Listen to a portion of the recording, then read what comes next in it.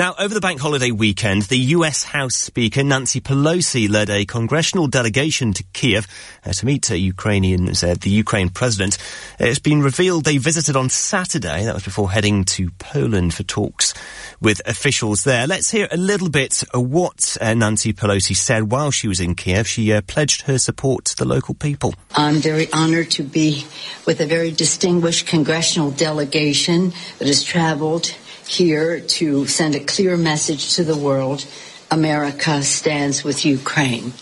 We stand with Ukraine until victory is won.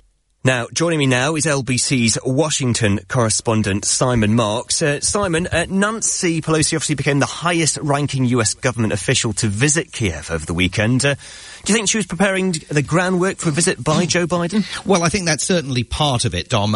Nancy Pelosi, for those who are unaware, is not only the Speaker of the House of Representatives, she's second in line for the US presidency after Kamala Harris, the Vice President of the United States. So she was there essentially in both capacities as the most senior US government figure yet to meet with Volodymyr Zelensky. Remember that just about 10 days earlier, both Defense Secretary Lloyd Austin and US Secretary of State Antony Blinken had also made that pretty hazardous journey.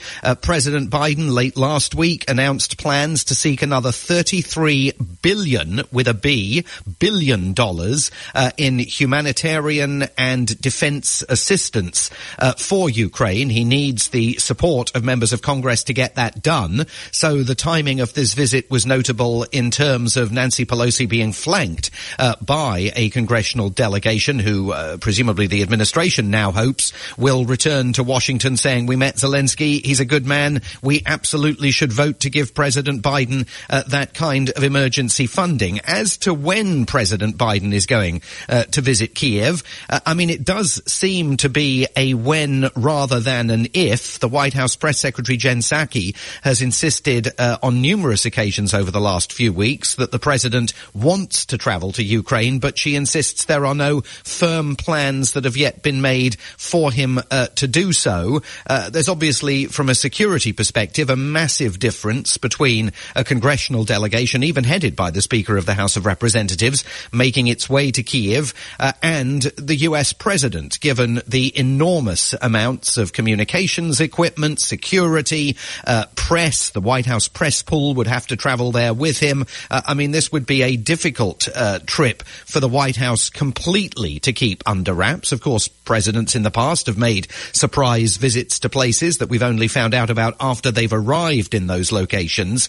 But whether you'd be able to keep a visit like that under wraps all the way until Joe Biden emerged from Kyiv is another big question. But look, at the White House, they've seen the images of Boris Johnson walking through the streets of Kyiv with the Ukrainian leader. They understand the power of that imagery. And so there is an argument here that says, well, if the British Prime Minister can do it, the American president better do it, particularly if he's going to demonstrate that he's got, the kind of toughness required for the role of President of the United States as we enter election season here in America. So no word on when it's going to happen, but President Biden does have various bits of international travel planned over the next 2, 3, 4 months.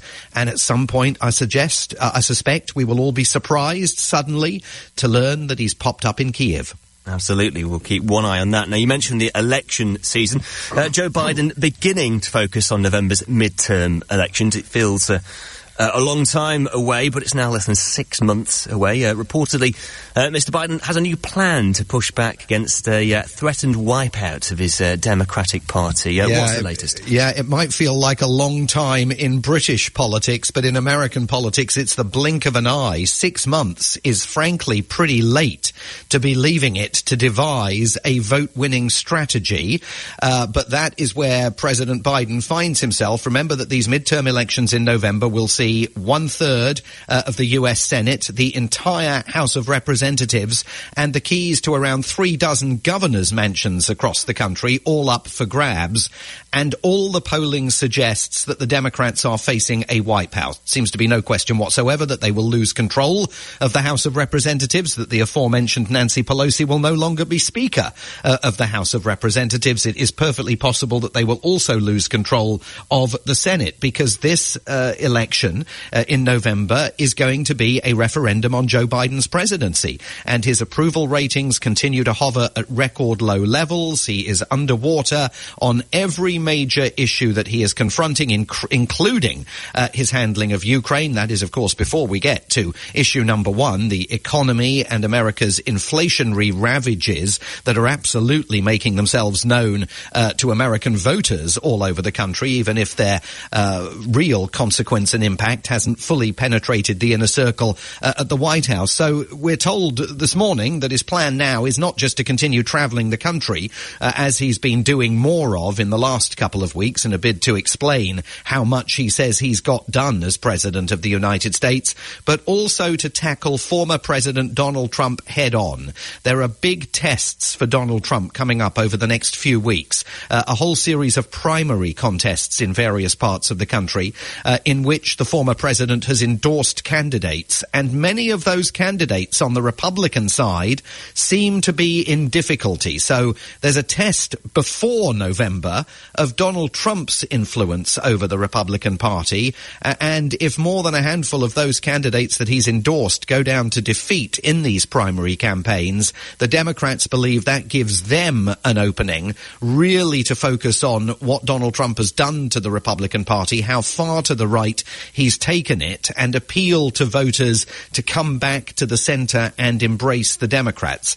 I'm bound to say I think that's a bit of a high-stakes strategy by the White House, but that is the one that they appear to be left with, given that their efforts to try and persuade the American people that Joe Biden is a terrific president seem in very large parts of the country to be falling on deaf ears.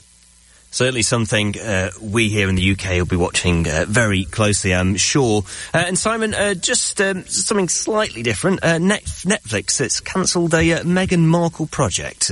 Yes. Yeah, absolutely. This relates, of course, to Netflix's financial and economic difficulties. They lost 200,000 paying subscribers in the first quarter of the year.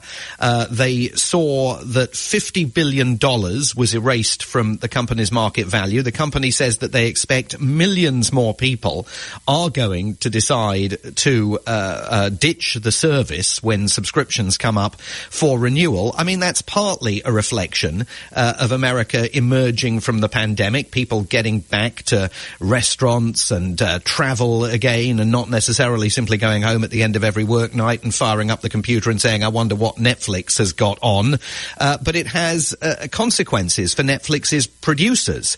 And one of those producers, of course, is the Archwell Foundation, headed by Meghan and Harry from their new home out in California. So Netflix has cancelled plans to develop an animated series called Pearl that was created by the Duchess of Sussex. It's all about a 12-year-old girl who has animated adventures that are inspired by influential historical women.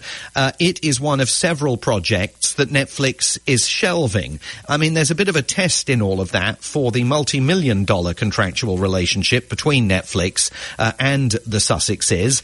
They are about to produce, Meghan Markle is about to produce the first episode of her podcast for Spotify, because they've obviously got a separate large business relationship with Spotify.